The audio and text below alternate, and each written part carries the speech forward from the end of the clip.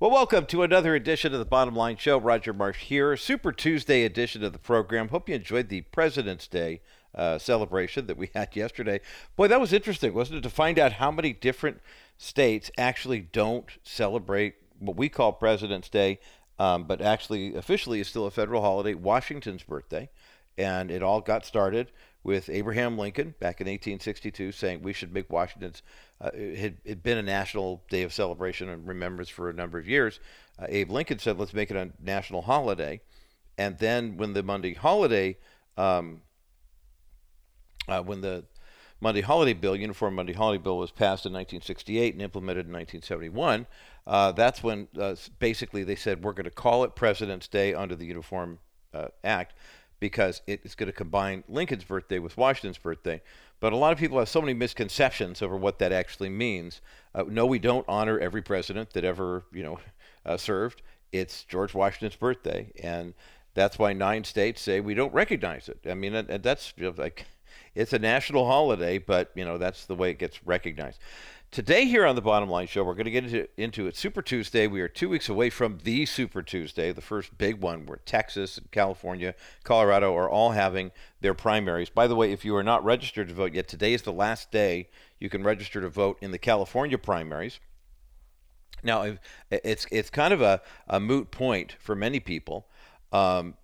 Basically, because if you do anything with the Department of Motor Vehicles here in the People's Republic of California, you have to basically you can't do anything without making sure your voter registration is updated. So if you have a current driver's license, there's a good chance that you have already got your voter registration all squared away. But if you have not registered yet, we've got that link up at thebottomlineshow.com for the Secretary of State's office, but you have to do it today. If you don't register today, then what happens in 2 weeks is a moot point. Also, I know there are a lot of Republican voters. I'm hearing from people who are saying, yeah, we're really encouraging people to, wait, pray, go in and vote in person on Tuesday, March the 5th. I want to discourage you from doing that. I know that sounds crazy. I want to discourage you from doing that, and here's the reason why. By then, it's too late. The Democrat machine, with ballot harvesting and everything, has worked so hard and so diligently to get the numbers up. Republican conservative numbers in the People's Republic of California are so small, by the time you show up to vote on March 5th, it probably won't matter. So if it's a conscience issue and you want to weigh the odds and, see who's recommending this and this, that, and the other thing, and make your best decisions that way, go ahead. But please know that Democrats have already been flooding the early voting, and they're piling up the numbers, and chances are you hanging onto your ballot until Tuesday, March 5th, and going in to vote in person, it might make it, well, what's the old expression? I remember seeing this at a sign one time, and it was posted at a place I was working at.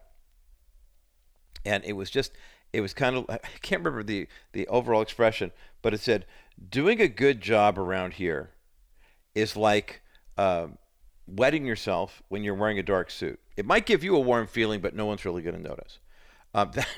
That's kind of the way. And again, I'm not saying that to bride anybody. I like voting in person. I like walking in on the day of the thing. I like making sure that there's voter integrity and this, that, and the other thing. I really do. But do not be surprised if you see this landslide of Democrat votes. One thing Republicans have to do a better job, and God bless Jack Hibbs of Calvary Chapel, Chino Hills, and the Real Radio program, that it comes on after the Bottom Line Show every weekday afternoon. We're on 3 to 4:30 Pacific time on KBRT, and then Jack's on at 4:30 after that. For being one of the pioneers for churches and Christian organizations to harvest ballots. And harvest, it sounds so like sinister, doesn't it? Like we're trying to get away with something. Really not. I mean, ballot harvesting, I'll give you an example of what ballot harvesting means. It means, quite frankly, that if somebody is not able to get to the polls for whatever reason, and they have a hard time even getting that stamp on the envelope and putting it in the mailbox, which for some people is tough, especially for our older friends.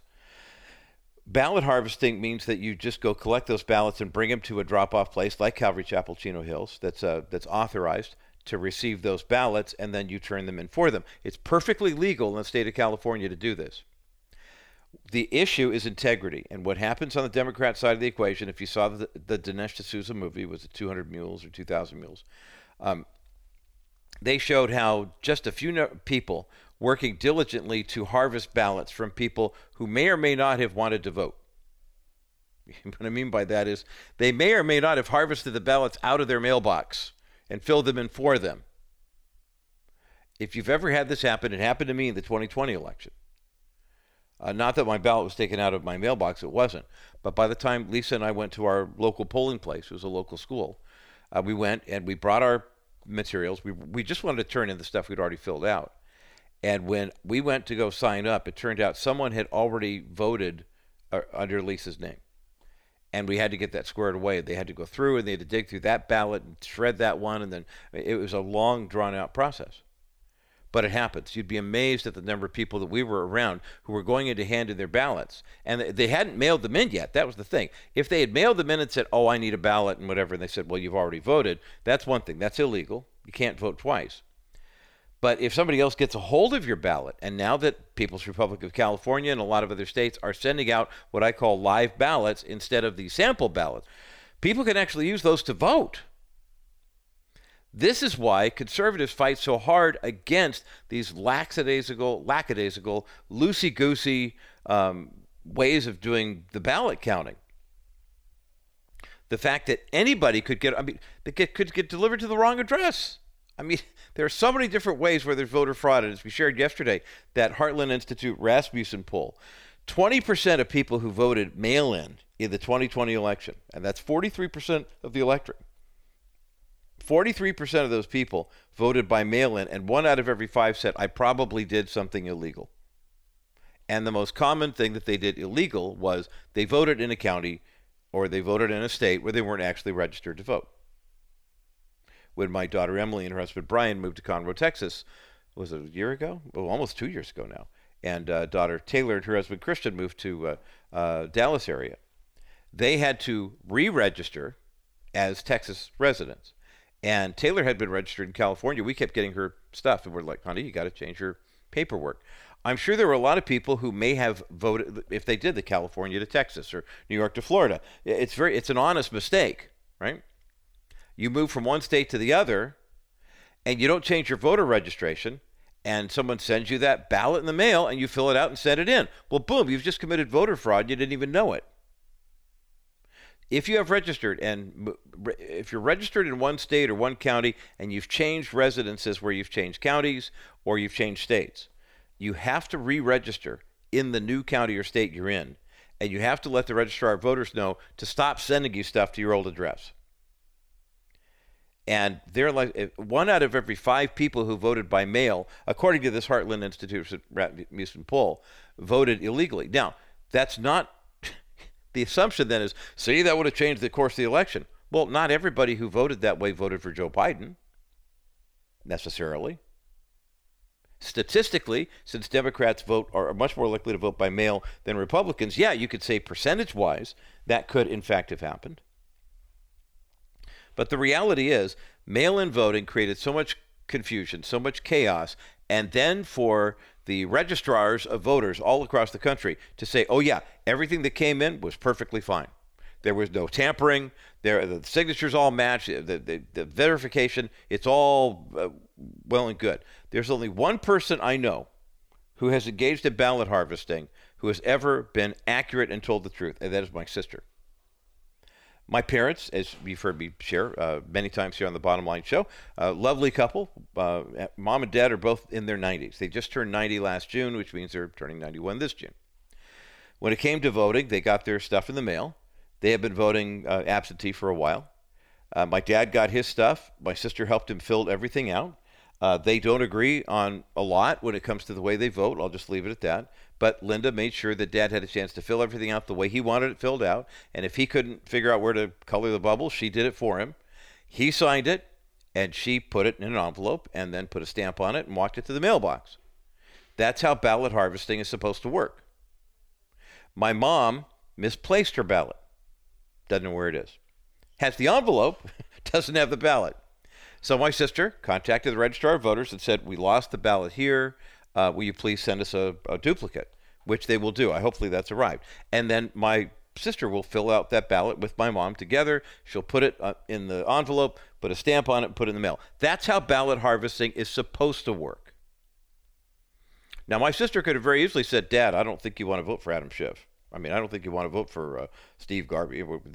Here, let me help you color that in. She didn't do that because she respects my parents. She honors them. It's a biblical thing to do. I'll give my sister a little pat on the back here. But you see, ostensibly, that's what the left tells you is going to happen with ballot harvesting, and it doesn't happen. It doesn't. I mean, it's just, you know and I know what happens. Somebody grabs a hold of the ballot and says, oh, don't worry, Mrs. McGillicuddy or Mr. Muck and Schmuck. We'll figure that out for you. You just give us your ballot, and we know how you're going to vote, so we're just going to fill all that in for you. And they do this hundreds of times. And then you wonder why people are, well, why are those Republicans all mad about, election integrity and stuff like that? And remember what happened in Georgia? I mean, I used that as a classic example. You had Stacey Abrams, the failed candidate for governor in 2018, the one who denied that Brian Kemp actually won the election, the Republican guy, then led the warpath for Donald Trump's an election denier. Anybody who thinks it's Donald Trump is an election denier. And then they passed all the common sense reforms, all the things that, tied up all the loose ends of what happened in 2020. There was an election integrity bill that passed in 2021 in Georgia, and what happened? The left went nuts. Democrats went crazy. Remember Joe Biden, the famous quote, "This law is Jim Crow on steroids." Basically, it's going to set the African-American people back 100 years in terms of voting rights. And what happened? 2022 midterms rolled around, highest turnout of a midterm election ever in Georgia, more than higher turnout than they ever had for African-American voters in Georgia. Why? Because they passed election integrity laws? Because those laws actually made it possible for people to vote with a certain level of integrity? Who'd have thunk? So a little preamble rant here to talk about now an issue that's becoming a big deal for the body of Christ, and that is the role of the Christian in the political world. The role of the Christ follower when it comes to politics. Bunni Pounds is a woman who spent 16 years as an operative, if you will. She worked on Capitol Hill. She worked through a variety of different challenges, and even was challenged by God into say, hey, wait, you've been working behind the scenes, but I want you to run for office. She didn't know exactly how that would all work, but nonetheless, she did. She was not successful, but has some fascinating stories to tell about her journey. She's written a new book called Jesus and Politics, One Woman's Walk with God in a Mudslinging Profession. It's a fascinating look at Christians in politics and the political world, and he even features an afterword by the Honorable Michelle Bachmann, former United States Congresswoman from Minnesota. We're going to give away a copy of this book at the end of our conversation, but Bunni Pounds is going to join me next to discuss it. By the way, if you want to get in on the drawing for this book, 800-227-5278, 800-227-5278, 800-227-5278 is the number to get you through to the bottom line. Super Tuesday edition of the Bottom Line Show. I'm Roger Marshall. It's always great to have someone have a conversation with us about the faith and politics conundrum. A lot of people in the body of Christ are just kind of throwing up their hands and saying, enough, I'm not going to do this anymore. It's too confusing. I don't know where my faith ends and my political loyalties begin. And then comes along someone like Bunni Pounds, who we've had on the Bottom Line Show before. Bunni has a very unique testimony to share with us. She is the founder and president of Christians Engaged, which is a nonprofit organization that really seems to help awaken us in the body of Christ, to educate us and to empower us to pray and to get engaged on this issue. She served for a number of years as a political consultant and actually has helped members of Congress run their campaigns. And then she ran for Congress herself in 2018. So she's more than just your average voter, but she's got a story to tell, and she tells it in her new book called Jesus and Politics, One Woman's Walk with God in a Mudslinging Profession, which is just now out. It came out a week or so ago, and it's up at thebottomlineshow.com. Bunni Pounds, welcome back to the Bottom Line Show.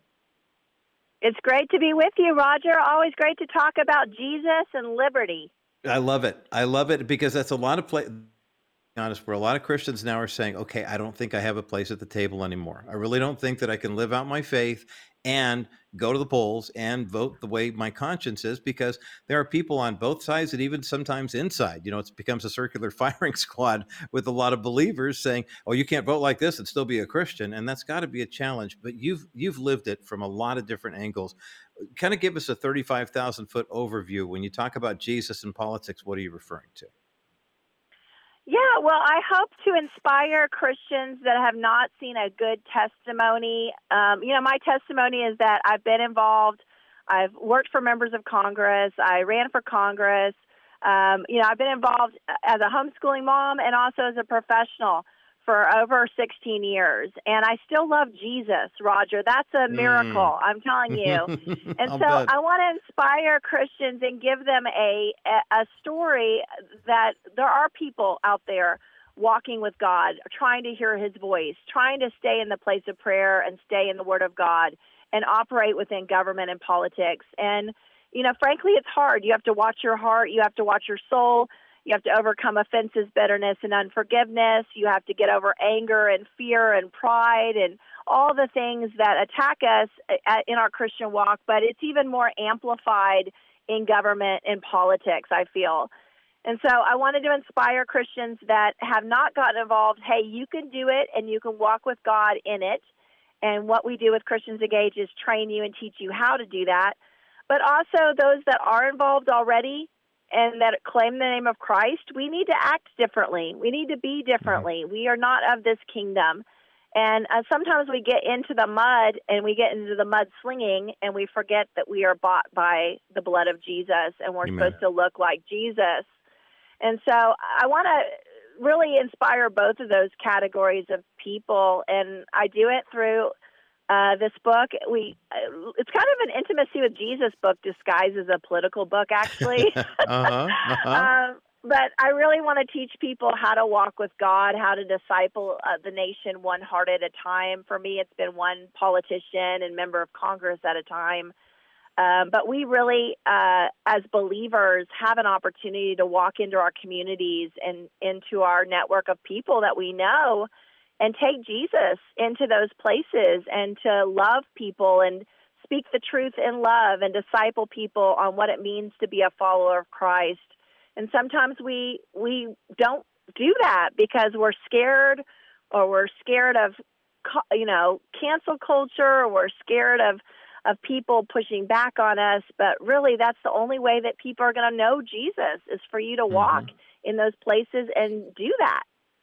That's encouraging. Bunni Pounds is with us today here on The Bottom Line, founder and president of Christians Engaged and the author of a brand new book called Jesus and Politics, One Woman's Walk with God in a Mudslinging Profession. We have that book linked up at thebottomlineshow.com. And before we go any further, Bunni, I would be remiss if I didn't mention the fact that you're a graduate of Christ for the Nations, Dallas Baptist University, but maybe most importantly in this whole approach to politics is that you are a wife. You and Tim have nearly 30 years of marriage, and they're probably at least 15 or 20 of the happiest years of your lives, I would imagine. I'm sure there's a couple of tough ones in there too, but you raised two grown sons. They're now married. They have children of their own. And so as a wife, a mom, and a grandmother, you're looking at the American political landscape and saying, okay, right now, it seems like for a lot of people, it's either all in, and if we don't win, that's the end of America and the end of the world, or it's got so dirty, it's gotten so awful that as a Christian, there's no way I can keep my faith and get involved in the political fray. And so I love the fact that you said this is a Alone with Jesus book that's kind of disguised as a political book. But one of the things that you talk about in this book, Jesus and Politics, is that many people have forgotten, I think, in the body of Christ, that there is some good to be had. If you look at the people who endorse this book, from Scott Walker to Rafael Cruz to Robert Jeffress, I mean, you're talking about politicians, you're talking about pastors, and that list goes on. Penny Young Nance from Concerned Women for America is a big proponent of this too. Oftentimes, we as Christians, we'll look at the political world and say, well, it's just so bad, there's really no redeeming it. You have a whole chapter about the fact that it's really not inherently evil. Talk about what you mean by that. We tend to think of our world in still these divisions of secular versus sacred. What we do in the church, in our Sunday school, that's sacred. What we do in our businesses, that's a mixed bag. That's not true, though. If we're Christ followers, we are to be fully His.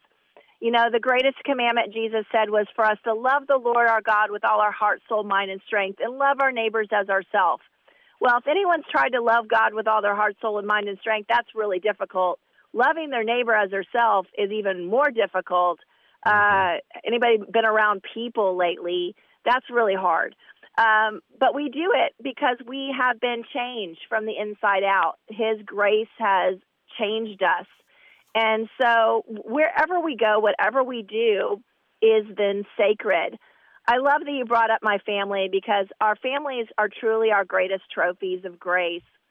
You know, no children grow up in a family thinking their mom and dad are perfect, right?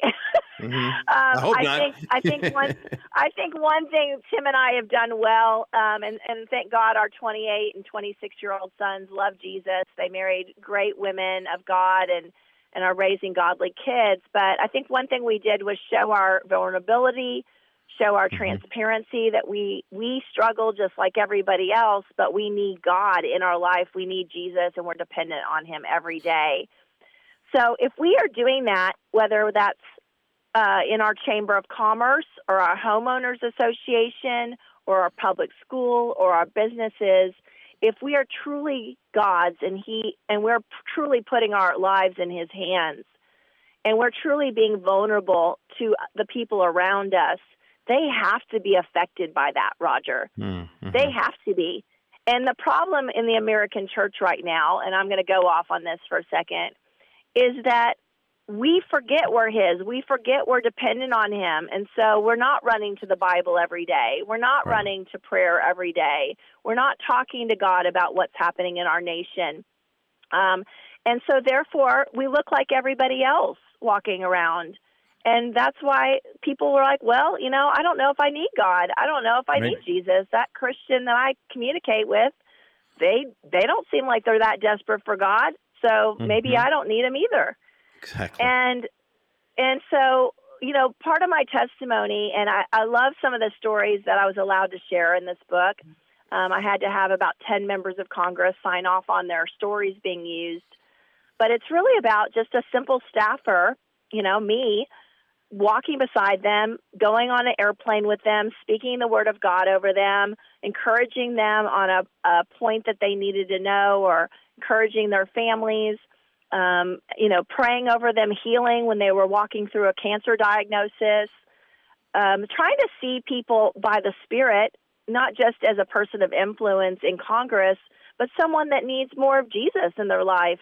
Amen. And I think we miss so many opportunities, Roger, in life to just see people in that way.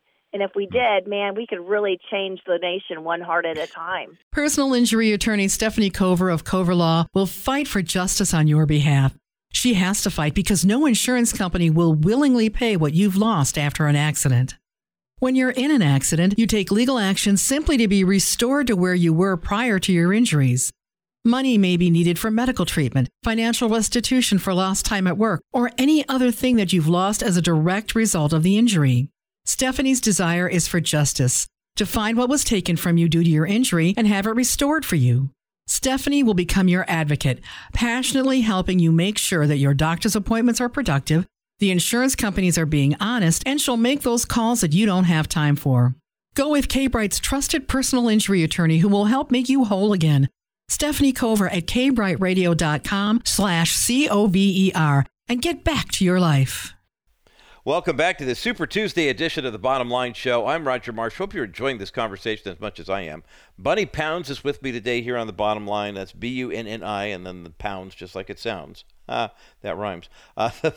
She is the founder and president of Christians Engaged, which is a nonprofit organization that really seeks to awaken, educate, and empower us as Christians to pray and vote and engage regularly in efforts to improve our nation's well-being. She was a political consultant for 16 years, helped members of Congress run their campaigns. In 2018, she actually ran for Congress herself. She was the only woman who made the Republican runoff in her district in Texas out of the 6 open seats that were there, and is the only person in the U.S. to be endorsed by Mike Pence when he was vice president during that primary season. She and her husband, Tim, have been slinging this out in the political world for many, many years. Her book is called Jesus and Politics, One Woman's Walk with God in a Mudslinging Profession. And if you are curious, about whether or not to run for office, but also what it's like for a Christian to say, okay, I want to work in this arena. How do I keep my faith? How do I keep my wits about me, not blow my witness? but still have an influence in the political world. The last thing we need is for Christians to just basically run away, and bury our heads in the sand and not engage. I think the question is, how do we do so effectively? How do we do so as Christ would have us do so? And Bunny's got some great stories to tell, some wonderful anecdotes, and very encouraging message in her book called Jesus and Politics, One Woman's Walk with God in a Mudslinging Profession. We've got a link for the book up at thebottomlineshow.com, as well as a link for Christians Engaged, how you can learn more about what their organization does to help empower the body of Christ. We're giving the book, Jesus and Politics, away right now. 800-227-5278, 800-227-5278. 800-227-5278 is the number to get you through to the bottom line. On the other side of this break, with the conclusion of my conversation with author and activist Bunny Pounds, coming up next as the bottom line continues.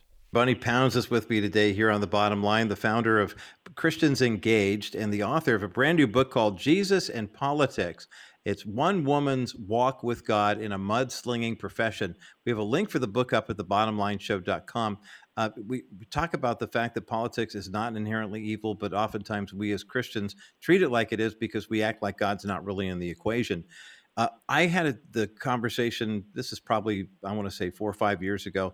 Virginia Fox, I believe from North Carolina, a congresswoman, wrote a book called God is in the House and then also in the Senate.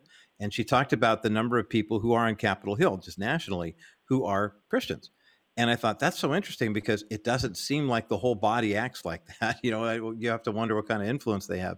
You saw what it was like to help run a campaign. You actually ran a campaign, ran for office in 2018 in Texas.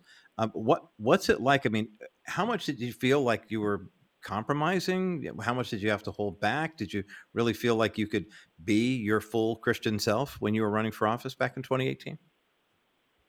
I did, Roger, but I also knew what I was getting into. I walked in with eyes wide open, having run campaigns for 14 years. We made sure to cite every thing that we said on a mail piece about my opponent. We made sure that it was in black and white at the bottom of the mail piece where we got that information. If we were talking about his record in office, we made sure it was cited. Some people don't do that very well. You're supposed to do that, but a lot of times you're leaving people half-truths, right? We try to do it the best way we could. It is difficult in this profession you have to win. You don't have any power. You can't do anything if you don't win. So it makes it very difficult for Christians. But I will tell you this. I have a lot of friends on Capitol Hill right now. There is great men and women of God serving that are going into their Bible studies once a week together, crying out to God for wisdom and discernment. They're not perfect. They make mistakes. Some of them are in part of the Freedom Caucus. Some of them are in leadership fighting against the Freedom Caucus. It doesn't always look so cut and dry. Sometimes we think if someone's a Christian, they should all have the same opinion on every single issue. Mm-hmm. That's not necessarily true. But the thing I found is, as Christians, if you get to know your elected officials, you get to know your member of Congress, you go walk in a parade with them, you go to their town hall or their coffee with the congressman, you go to their little $25 a year fundraiser and support them and build a relationship with them. They get more and more isolated the longer they serve in Washington, D.C. or in your state house or state senate. And they really appreciate down-to-earth people that will pray for them, encourage them, and hold them accountable when they need that. And what better way to do that is to build a relationship with them and build a friendship with them. Yes. Well, that's great counsel from Bunny Pounds today here on The Bottom Line. We're talking about her brand new book called Jesus and Politics, which is up at thebottomlineshow.com. It's an account of one woman's walk with God in a mudslinging profession as a political advisor, as one who is an activist of sorts, but I think the good kind of activist. Oftentimes we hear that word activist, we think, well, they're just out for some special interest group and not necessarily trying to engage the body of Christ in the whole in the body politic, which you do. And we've got a link for the book, of course, up at thebottomlineshow.com. Most of us are aware, Bunny, of the fact that if you look at the two main political parties right now and compare the campaign platforms, you would say, well, it's kind of a no-brainer. If you're a Christian, you really can't support the Democratic Party platform. So therefore, you're kind of stuck with the Republican Party platform. But there are some prejudices that you've seen on both the left and right. That's not necessarily Democrat versus Republican, but leftist versus fundamental rights people, or I guess the right wing, the media would call it. What are some of the prejudices that we have as Christians that could be potentially that proverbial log in our eye that's keeping us from getting the speck out of our brother's eye when it comes to the political mudslinging that you engaged in? Well, we realize that there's racism in our world. We realize that sometimes we look down on people that are from different social economic classes than us, whether we want to or not. We identify some things in our hearts related to that occasionally, but we don't really think about partisan politics being a prejudice that has crept into our own souls. And I want to call Christians to realize that we're kingdom people first. We say that, but do we really act like it? And I remember my former boss, Congressman Jeb Hensarling, served as chairman of financial services, and he was a strong fiscal conservative, social conservative, Christian that went to the Word of God every day for his source. And he had to serve with Chairwoman Maxine Waters. They were antithetically different in the way that they viewed life, the way their worldview was, what they wanted to push in their committee. But every week, Jeb would get together and have lunch with her, and she would drink her tomato soup that he always said. She ordered the same thing every week. And they tried to find some common ground. Now, was that easy? No, it's difficult, especially in a polarized society where everybody's just screaming at each other on social media all day long. Yeah. But, I had a dream, and I share about it in the book. I don't really dream, Roger. I don't have dreams from the Lord usually. But I had a dream. I was standing before Congressman Beto O'Rourke, and I was telling him, and again, I worked in the Republican Party for the most part, but I was telling Congressman Beto O'Rourke, who ran for president and ran for governor of Texas here against our governor, Greg Abbott, that God loved him, loved his family, and saw his servant heart towards people, but that he wanted him to know him more and know his word more. And I thought, this is crazy that I'm dreaming about this Democrat politician. And I thought, maybe God is trying to deal with something in my own heart. I'm standing in front of churches, and I'm saying we need to be praying for all of our elected officials, regardless of whether they have an R or a D behind their name. But do I really believe that deep in my heart? And let's just say, Roger, people can buy the book, but I had a divine encounter with Beto 3 months later in Laredo, Texas, where I'm standing in front of him saying that exact thing. And we started texting a little bit after that. And I'll tell you this, I don't know how much that meeting affected Beto, but it utterly changed my life because I realized that God sees people differently than we see them. And that he's after people's hearts, and he wants to pull them into more of a relationship with him and more of a relationship into his word. And how are they going to see that word or see Jesus if we don't communicate with them or pray for them? Now, so wait a minute, I just want to encourage everybody that God is bigger than their partisan politics. I was going to say, wait a minute, Bunny Pounds. I mean, here you are as the founder and president of Christians Engaged, and you've got this kind of, conservative biblical worldview going on here. We're not supposed to be changed. We're supposed to be the instruments of change, right? Well, I'm being a little sarcastic there, but I love what you're talking about saying, hey, I don't know what it did for him, but God spoke to me in a dream, and I shared this with Beto O'Rourke, and I was changed. And it's amazing how many of us, I would boldly say, are afraid that if they do engage, if they do reach out and say, okay, I'm going to bring the gospel into this political conversation, that God might say, good, because there's some stuff I want to work on with you. I mean, ultimately, don't you want your coach to pull you alongside and say, wait a minute, there's something we need to work on here? I think one of the sins that we commit too often in the culture as Christians is thinking, okay, we know what the truth is. We know who the truth is. So therefore, everything we do is right and perfect, instead of saying, wait a minute. I mean, I can tell you from hosting the show in our 13th year now, how much my heart and mind has changed toward, quote unquote, the opponents that we come across, just in having conversation with them, seeing the way things play out, and seeing what God is revealing, to me through conversations, even just like this one here too. And I'm grateful that we've been able to have it. Bunny Pounds is with me today here on The Bottom Line, founder and president of Christians Engaged. It's an excellent nonprofit organization that will help you educate, awaken, empower other Christians, as well as your own life, to pray and vote and engage regularly to improve the efforts to make this a better nation. I mean, not that we are trying to, Christianize the culture. I don't know that we're called to go into all the world and preach the gospel, but we are going to have an impact. Bunny, take the last couple of moments of our time together, because I know we're going to have more conversation as the campaign trail wears on. When you see the way things are lining up right now in terms of the presidential races, but also the gubernatorial races, you keep your finger on the pulse all across the country. Is there an overarching theme, story of something that we're getting right as Christians who vote? And is there an area where we need to improve? I think we're all waking up to the fact that we can't worship a person, that, a certain political person is not going to save us, that we have to look ultimately to Jesus. Amen. But we have to make hard decisions as believers, Roger. Jesus is not on the ballot. We have to pick between imperfect people. So that's what we do every day. Christians take our pledge to pray, vote, and engage. We send them a weekly prayer for our nation, a video, a scripture to remember to stop and talk to God about it. We help them vote in every election with 4 texts and 4 emails with a simple guide to print off their ballot for a local election, a primary, whatever the election is. And then we help them through our classes and on-demand video curriculum to engage, to get into city government, to get into state government, federal government, chamber of commerce, life, whatever that looks like for them.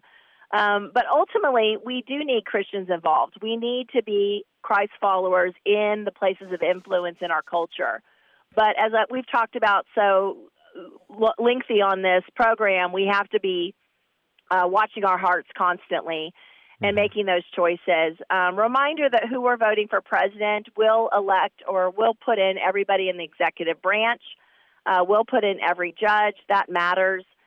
We have to look at those kind of things, and we have to make choices. But even on the local level, research your candidates.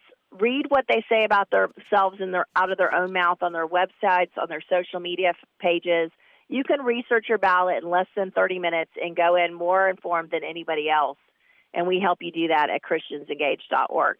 I love that. christiansengaged.org we'll have up at thebottomlineshow.com. That's where you can find more information about Bunni Pounds' great new book called Jesus and Politics, a one-woman's walk with God in a mudslinging profession. And we've got the information about how you can get engaged with christiansengaged.org as well. Bunni, thank you for the time. Again, I mentioned we'll have more conversations with Bunni Pounds during the course of the election. But for now, thank you congratulations on the book, for telling your story, for encouraging so many of us, and for being with us today here on The Bottom Line Show. Thank you so much, Roger. It's a blessing. And everybody go walk with Jesus, and you can change the nation one heart at a time.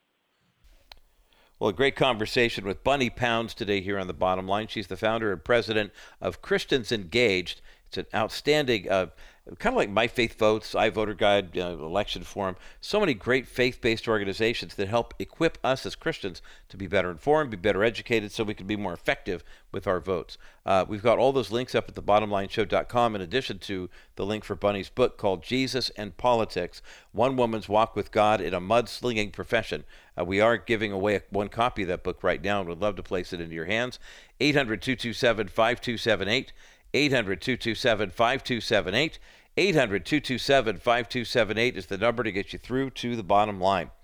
On the other side of this break, a couple of interesting stories. One out of Oregon, where a number of conservatives have basically been kicked off the ballot this year over a technicality. We'll explain why that is newsworthy coming up.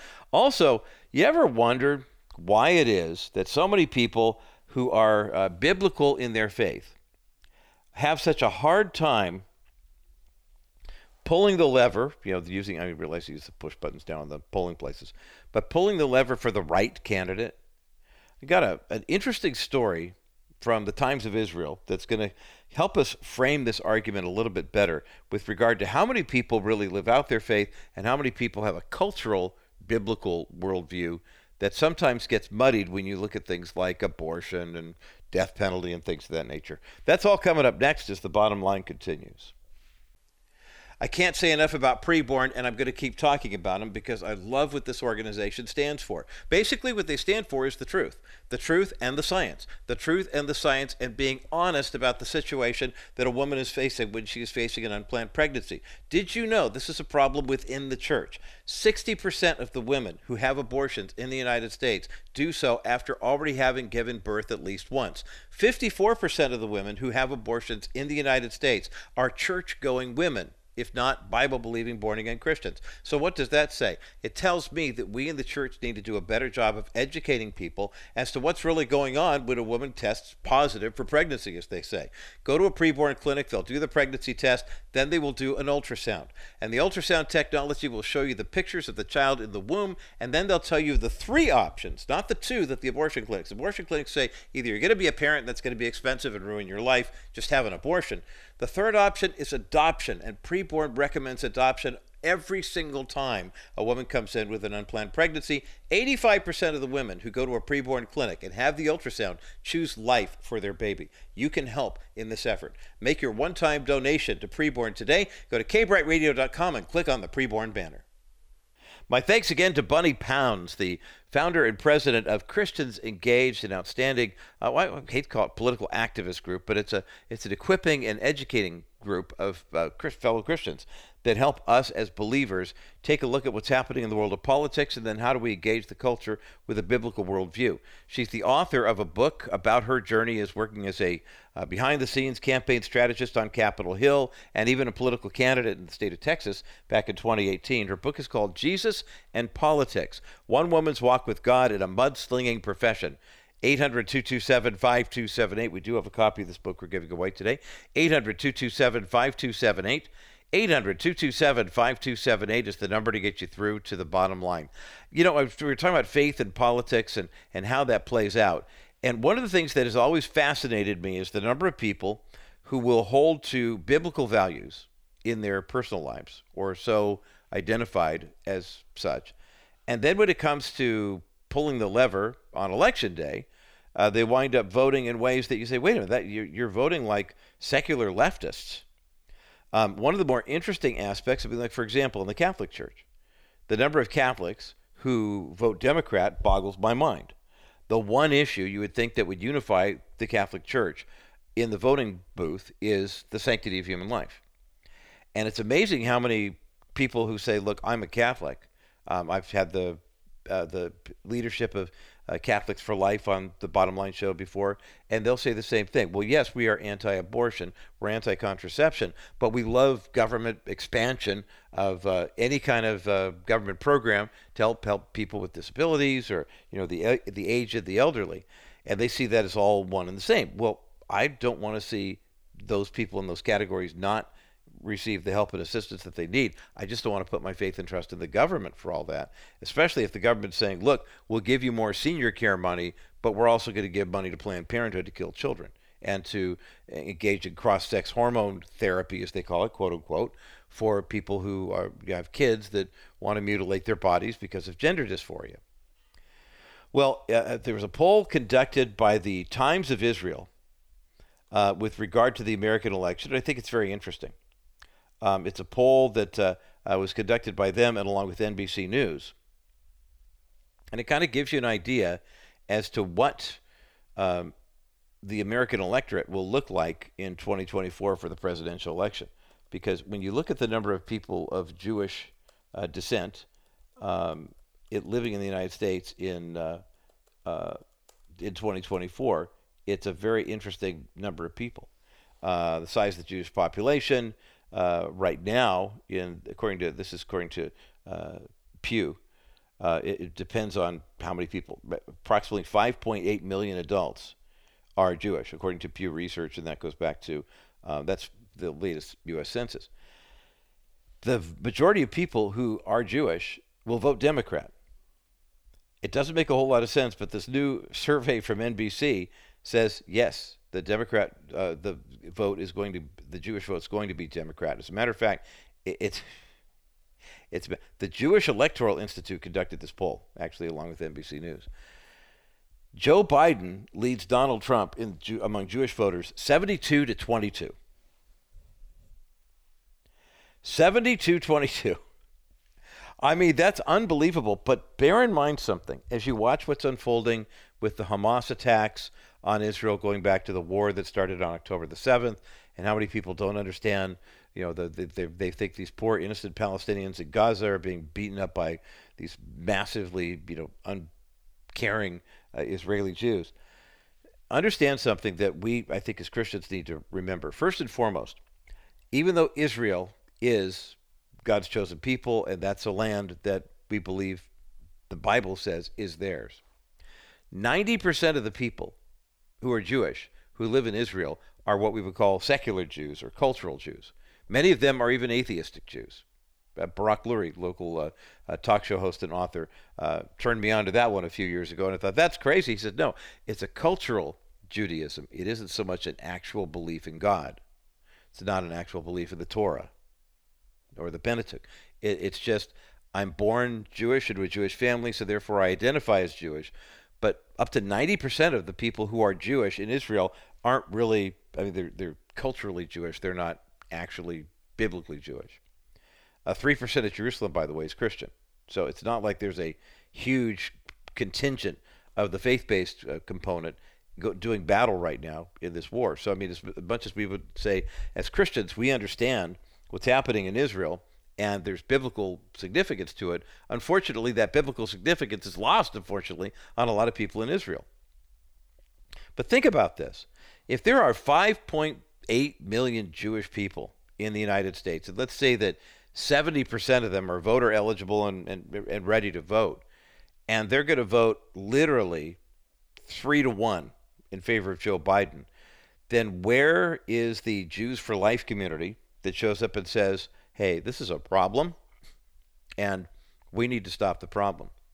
If we truly hold a biblical worldview, then this won't be an issue. And I think, unfortunately, for a lot of our Catholic friends who listen to the Bottom Line show as well, you're listening from a biblical perspective, but there are a lot of people who are culturally Catholic, who will go to Mass, who will, do the Our Fathers and the Hail Marys and show up when they're supposed to and tithe the way they're supposed to, but they really don't have, what is it God says back in Joel chapter 2?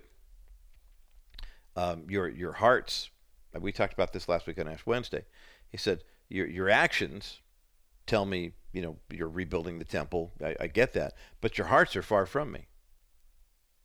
I have a feeling that a lot of people who are professing Christians of any Christian denomination right now, we're really seeing a shaking of the tree of God saying, look, I want to find out what fruit here is actual, good, healthy fruit. There's a lot of fruit that's kind of rotten, kind of bad. It looks like maybe it started out as good fruit from the tree, of the fruit of the vine, but I'm shaking it, it's all falling off. Not necessarily ready to be picked, but it's rotten fruit that needs to be thrown away. And I pray that as we're going through this season of discovery, as it were, that if that's your story right now, that you would find yourself looking at your faith and doing a little cross-examination there. I think it's very, very important for us to have those conversations and those dialogues. 800-227-5278. And that's the number to get you through to the Bottom Line show. Bunny Pounds and her great book, Jesus and Politics, is up for grabs. We do have a copy, 800-227-5278, 800-227-5278, 800-227-5278, the number to get you through to the Bottom Line. On the other side of this break, we're going to take a look at Oregon and also take a look at another conversation that I believe is important for Christians to have during this political season, and that is, how can we embrace the culture, one-to-one, person-to-person, with regard to the issue of the sanctity of human life? That's all coming up next as the Bottom Line continues. For more than 50 years, Dennis Wilson has been offering better alternatives to what the market offers when it comes to investments like certificates of deposit and real estate investment trust. Dennis's 3D account pays even better than market interest rate. Here's Dennis to explain. So what is a 3D account and how does it work? A 3D account is a real estate-backed investment without Wall Street risk. It pays an amazing interest of 7% for the next 3 years. At the end of 3 years, you can take your money out, so you can see it's definitely not a REIT, or you can reinvest it at 7% in a new program. Go ahead and call today and ask about the 7% account. And then while you're on the phone, and ask about our accounts that are pays even higher amounts for funds over $250,000. Learn more about Dennis Wilson's 3D Money account, the better alternative to the Real Estate Investment Trust. Call 800-696-9970. 800-696-9970. Wilson Financial. Simply better alternatives. Welcome back to this Super Tuesday edition of the Bottom Line Show. I'm Roger Martian. Glad that you tuned in today as we've been looking at this fascinating poll from NBC News and the Jewish Electoral Institute, basically confirming something that we've already known. The number of Jews who vote culturally as opposed to biblically in elections means that they wind up supporting political candidates that they think are going to do the most good for the culture. Right now, among Jewish voters in America, Joe Biden has a lead over Donald Trump by 50 points. And you're talking about a voting bloc of potentially 6 million people. That could be enough to sway an election or sway a state, a few few electoral college issues that could easily be reversed.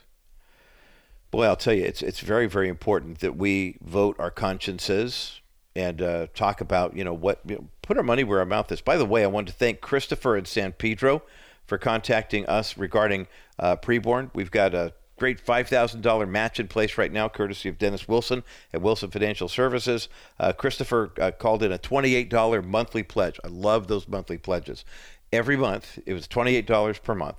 Every month, a woman who goes to a preborn clinic right here in our listing area can go and know that she can get that ultrasound appointment, get that pregnancy test, get a counsel appointment with one of the medical professionals there for free, because Christopher's $28 donation makes that possible. 833-850-BABY is the number to call, 833-850-2229, B-A-B-Y.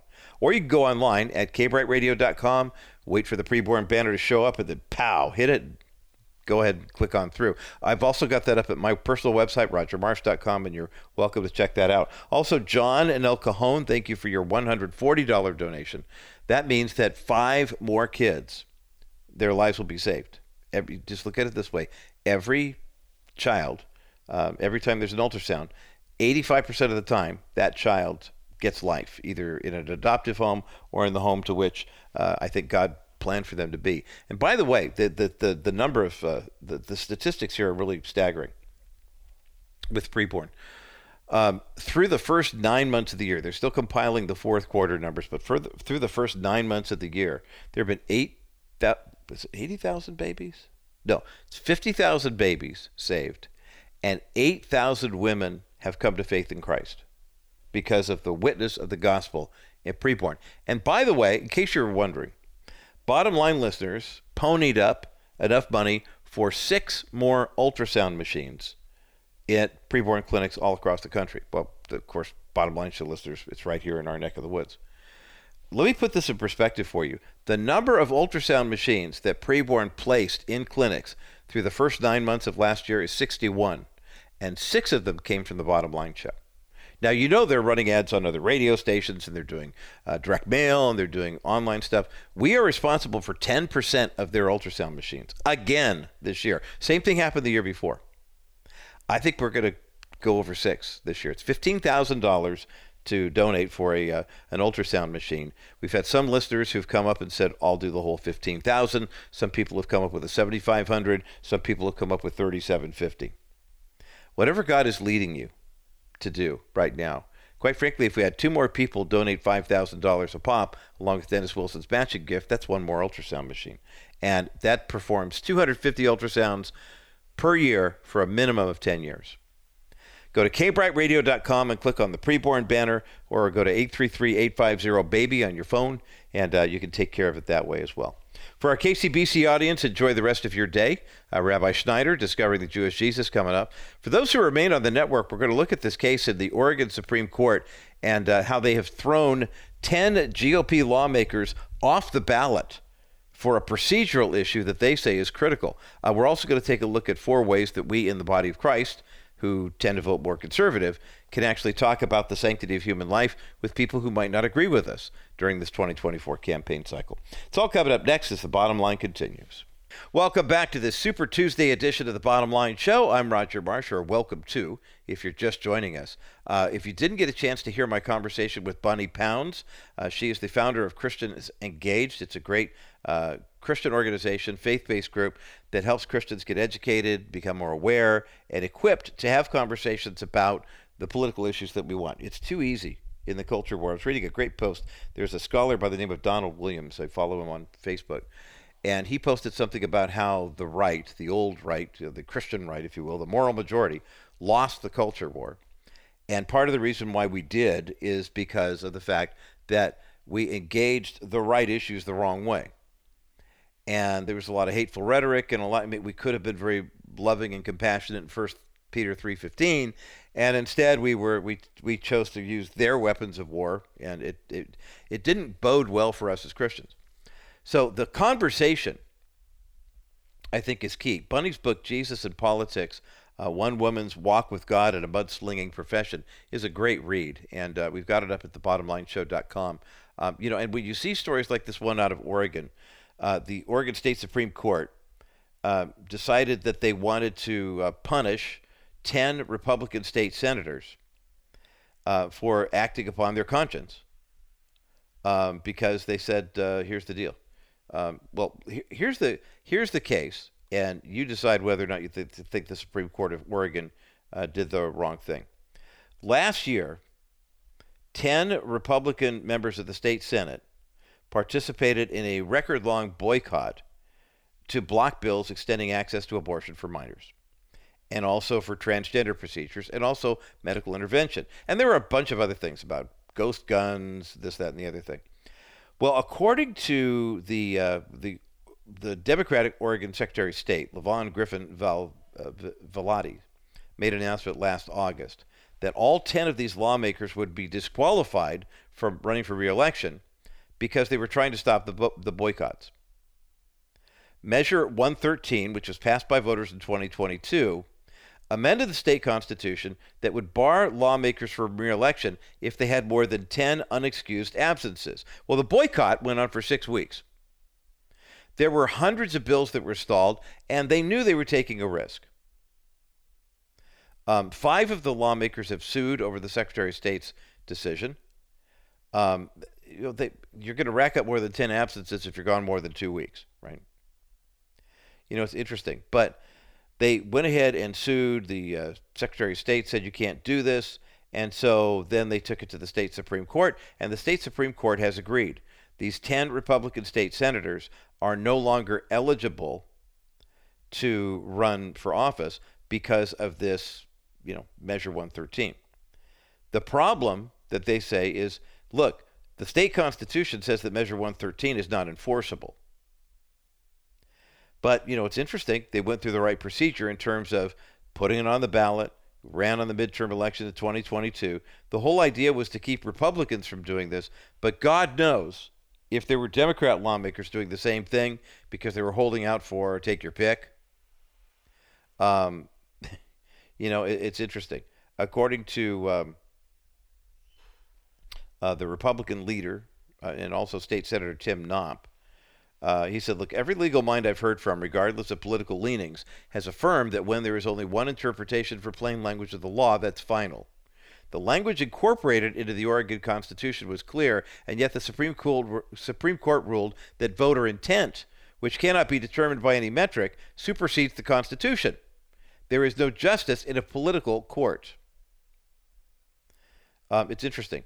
The way that Ms. Griffin Velotti was able to get this to work is she's directed her office's elections division to implement an administrative rule based on her stance.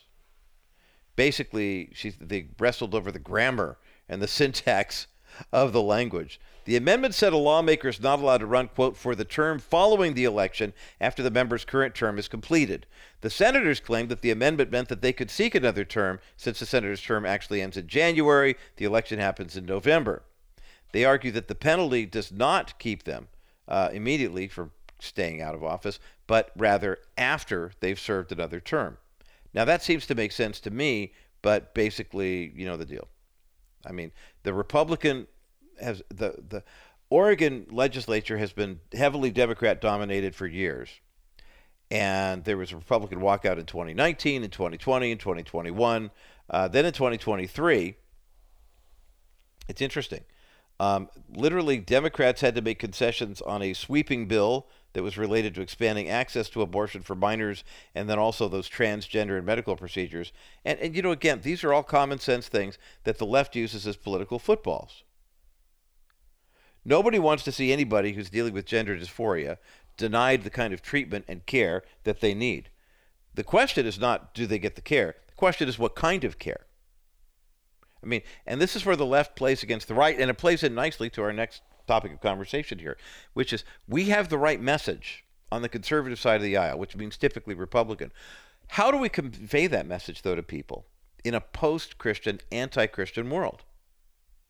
I mean, nobody would argue if you've got a child who's 10, 11, 12, 13, and they're going through all sorts of, craziness in terms of their bodies at war with them, hormones and drama, we call it early adolescence. It can be overwhelming for a young girl, a young boy who says, I feel like I'm in the wrong body. All my other friends are transitioning.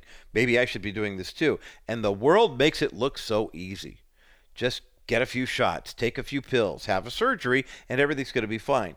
And we know that is such a, when it comes to ending your life, people will talk about, they use the expression, that's a permanent solution to a temporary problem. You may wrestle with depression your whole life, but is it worth ending your life? Well, in the same way that a boy who identifies heavily as a girl and says, I want to become a woman, and then says, wait, we're seeing more and more of these young people who were starting transitioning at 15, 16, 17, now suing the hospital saying, what were you doing to me? I didn't want that to happen. That isn't what I really wanted. What I really wanted was just to not feel this anxiety. I really wanted to not feel like everything was so up in the air and crazy. But this is one place, and I'm going to say this lovingly, respectfully, as much as I possibly can. This is one place where we in the body of Christ really blow it. We get so wound up over things that we can see are wrong, and then what do? We come at people with a clenched fist or veins bulging in our neck, eyes popping out of our foreheads or whatever, because we're so incensed. And I get it. But I learned a few things in youth ministry that have I think, proven helpful in this area of expertise. And that, along with a really, I think, outstanding piece by Mary Zock, who's a director of Center for Human Dignity at the Family Research Council. She wrote an op-ed piece of the Christian Post not too long ago that I want to share with you on the other side of this break that talks about, she says, 4 ways Republicans should talk about life in 2024, and not from the ding-dong, the witch is dead because we overturned Roe versus Wade. You saw what happened. We're almost 2 years into post-Roe America, and what's happened? The states that were friendly to the sanctity of human life have codified some things in that genre, that area. But at the same time, though, we also have people who are passionately pro-abortion who've been able to rally the troops, especially in the Democrat Party, by just telling people, look, if you don't vote for abortion rights, then democracy is at risk. You and I both know that's not right, but how can we be more effective? In the same way, if you were a missionary going into another country, and that country maybe had a written language, maybe they did not, and you come in with all your American stuff and all your English language stuff, and you start preaching to them and getting mad at them when they don't understand what you're saying, please understand, this is the world we're living in right now. The secular left does not speak agape. That they have emotions that are tied to it. Everybody has, God's natural law written on their hearts. But the secular progressive left does not speak the language of Christian love. So we have to find a way to talk in a language that they understand to convey what a pro-life message is, because you would be surprised at how many people on that side of the equation, when you present it in a way that it makes sense to them, would actually say, you know what, I agree.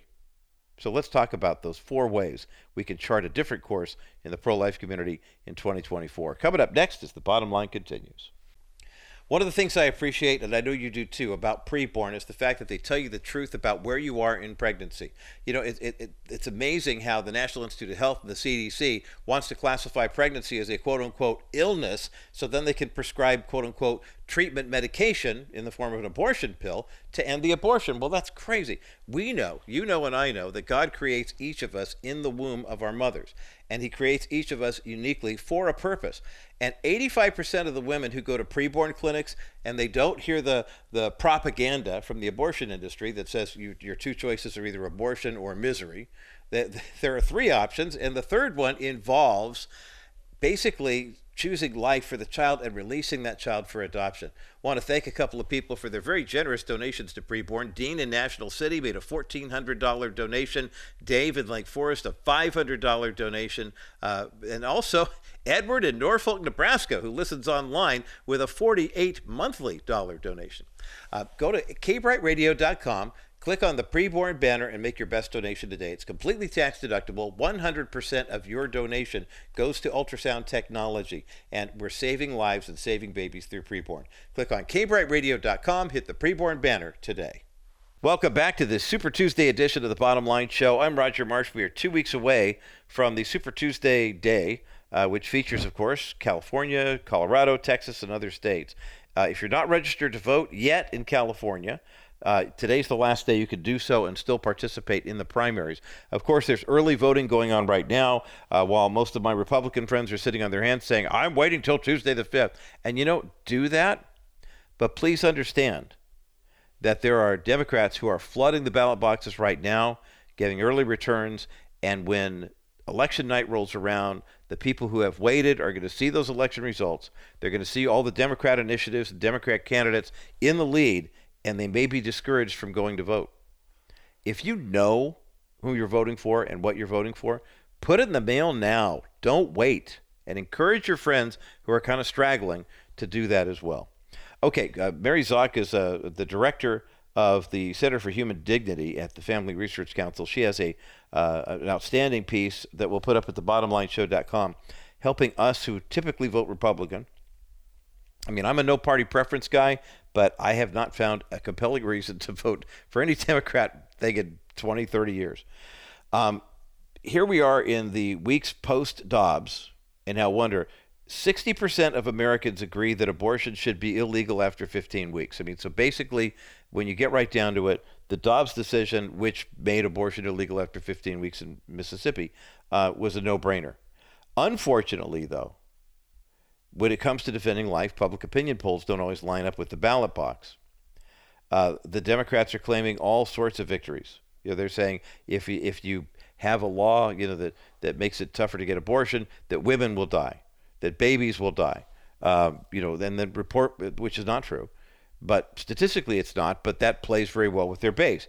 And then you've got Republicans saying, "Well, we're trying to convince you that not all abortions have been banned." Well, no.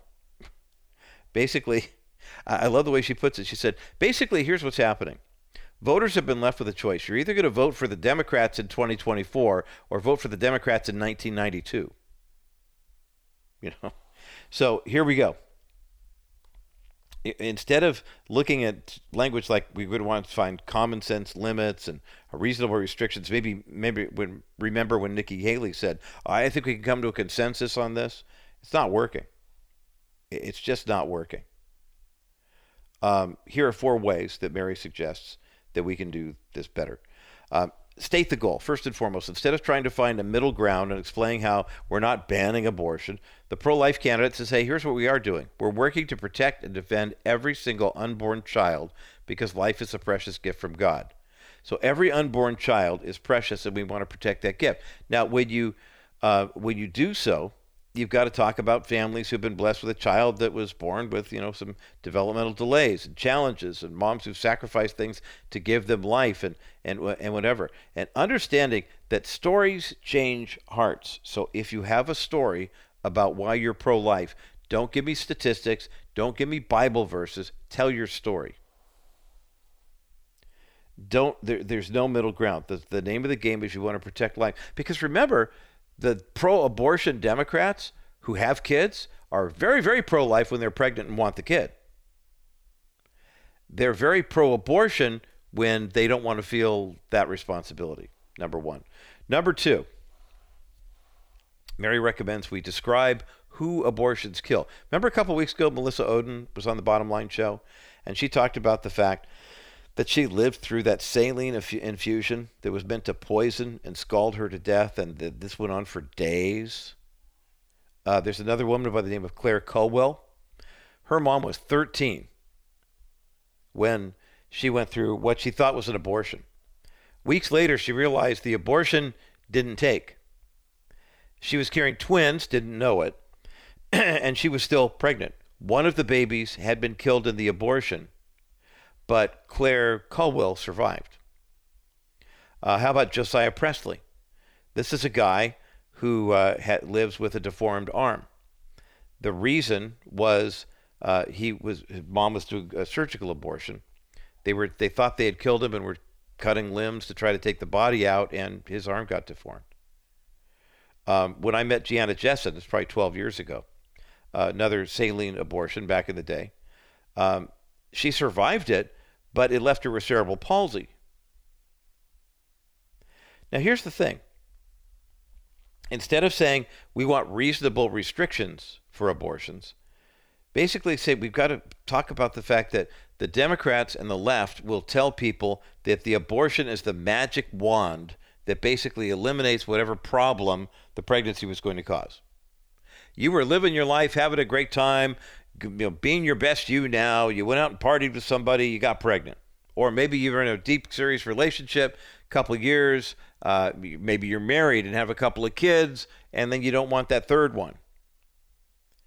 Abortion doesn't just wipe the slate clean and put you back to that season where everything was fine before you found out you were pregnant. Basically, I've heard it said, if you could convince the left that the only way to abort a child was by using a gun, you would see the end of abortion. But that's the language they understand. They hate guns. They don't like gun deaths. They want a lot of gun control. So therefore, if you say, okay, well, you're killing a baby in here. What if I told you that the only way to abort a child was to use a gun? That speaks the language of the left. When you see a child starving to death in a third world country, oh, that's awful. We need to get food to that child. Then explain what mifepristone does to a preborn child in the womb. Remember that baby you carried for 9 months and how healthy that kid got? My daughter Emily's pregnant right now, is due on March the 12th. The kid is 7 pounds already, practically as big as his mom. He's going to walk out rather than go through a cesarean section. But Democrats want to pass legislation. They want to make sure that every state, that woman has access to kill that child with no repercussions. There will be repercussions. Your life doesn't just go back to that. There are some states, like Arkansas, we talked about recently, where now Arkansas has a ban on abortion, but they also provide funding for pregnancy resource centers. States like Texas, where abortion is still legal, but with a lot of restrictions. I mean, the heartbeat bill kind of wipes it out. But they also allow people, if you want to get a personalized license plate in Texas, there are 50 different organizations you can support. You can pay an extra fee every year that goes to a pregnancy resource center, or you can give a little extra money every year that goes to Planned Parenthood. When you support that legislation, here's what you're doing. You're taking it out of the woman's right, militant, political conversation, and you're making it about women who are mothers. Talking about moms. Mothers who are women who are physically injured by an abortion. Those who had emotional challenges as a result. Major depression, possibly even suicidal. Tell those stories. And pastors and members of church congregations, there is a woman, I won't say if there's a woman, there is a woman, at least one, in your congregation right now who is post-abortive. She had an abortion either before she came to faith, or recent statistics, CareNet tells us that 4 out of 10 women, it used to be 54%, now it's down to 40. 40% of the women who had abortions last year in America are regular church attenders. So when you discover who the woman or the women are who are post-abortive, let them tell their stories. Let them share about how challenging this is, the heartbreak. The reason these stories are so important is, again, stories matter. And when you talk about a woman who realizes that what she's done is killed a child, the grief can be awful. And sometimes, church, let's be real. Let's be candid about this. The church has done a terrible job overall, and I'm talking about the American church, of ministering to women who are post-abortive without any measure of shame or any measure of guilt. You go pray to God and do your Hail Marys or do your, emotional retreats or whatever you have to do. You get yourself right with God, and then you can come back here instead of saying, wow, what was that like? Tell me about the stories. I've shared the story often here on this program about an elderly gentleman in my former church who found out later in life from his daughter. His wife had passed away. They were going through some artifacts and everything, and she said, Dad, I have something to tell you. And she told him that she had gotten pregnant when she was a teenager, and she didn't know what to do, and she went to her mother because she trusted Mom. She said, Dad's going to kill me if I tell him that this happened. And she went to her mother, and Mom took her to get an abortion. By the way, Mom, very devout Catholic woman, took her to get an abortion. And he looked at me, and he had tears in his eyes, and I looked at her, and I said, why didn't you come to me? And she said, because I was afraid you would disown me. I was afraid you'd reject me. And here was this guy in his mid-80s who found out that there was a grandchild he never got to hold. And it just gutted him. But those stories need to be shared. Because there are people who are making that decision right now, and they're being told, well, here are the statistics. 58% of women have this. Okay, the statistics we know about, but the stories are more compelling. The stories will get the point across. We're talking about ways that we can be more effective during the campaign season in helping people understand why the candidates we're voting for are pro-life and what pro-life really actually means. It doesn't mean I'm a hate-filled, uptight Christian who's anti-abortion. Really do support the sanctity of human life.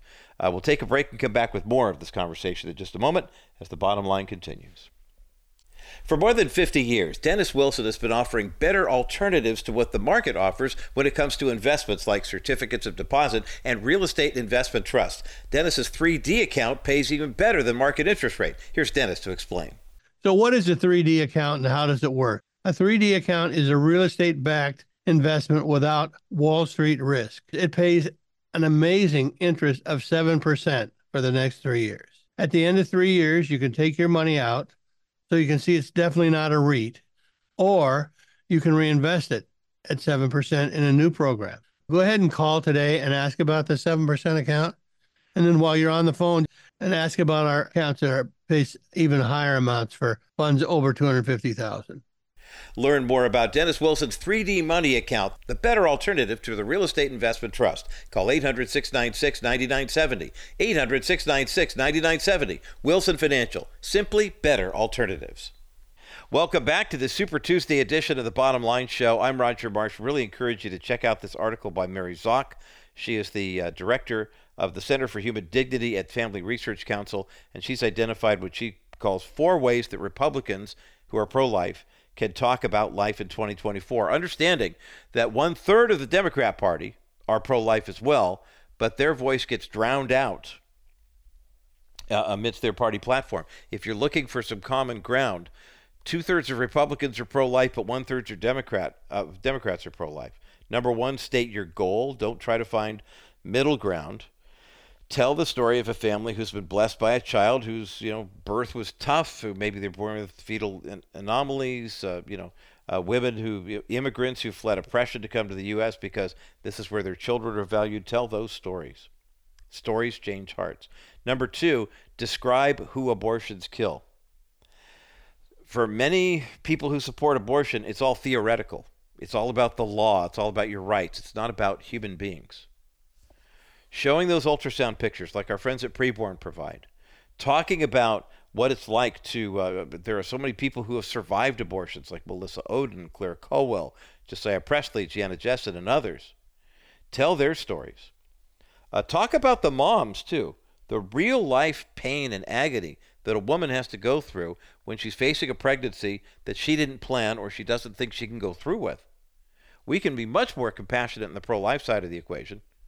But talk about the mom who says, you know what, I had an abortion and I was physically injured. There was a physical challenge to me, wasn't able to get pregnant again, I had emotional distress, whatever it is. Tell those stories too. Not from a, ha ha, I told you so, but rather from a, this is real. This pain is real, the injuries are real, and being pro-life means we want to stand up for these women and for these babies. And then finally, the candidate who cannot protect life from conception the moment they're elected, well, that's everyone. But they can take steps to bring about the day when the unborn will be protected. And a lot of candidates will make promises they can't keep. Instead of messaging that killing an unborn child could be reasonable in some instances, instead tell a story of the beautiful gift of life, talk about the person the abortion kills, share ways that the pro-life community is helping moms in need, and then say, I don't know specifically what I can do, but I will do everything in my power to protect the life of the unborn. Instead of saying, we had to get rid of Roe versus Wade because that way there would be no more abortion. Well, obviously that wasn't the case. We've been telling you that for years here at the Bottom Line Show. All that meant was federal Supreme Court ruling would be thrown out because it was not constitutionally sound. And now the states have to make the decision, and the states are making their decisions, and we're pretty much a divided nation. Pretty much right down the middle on that.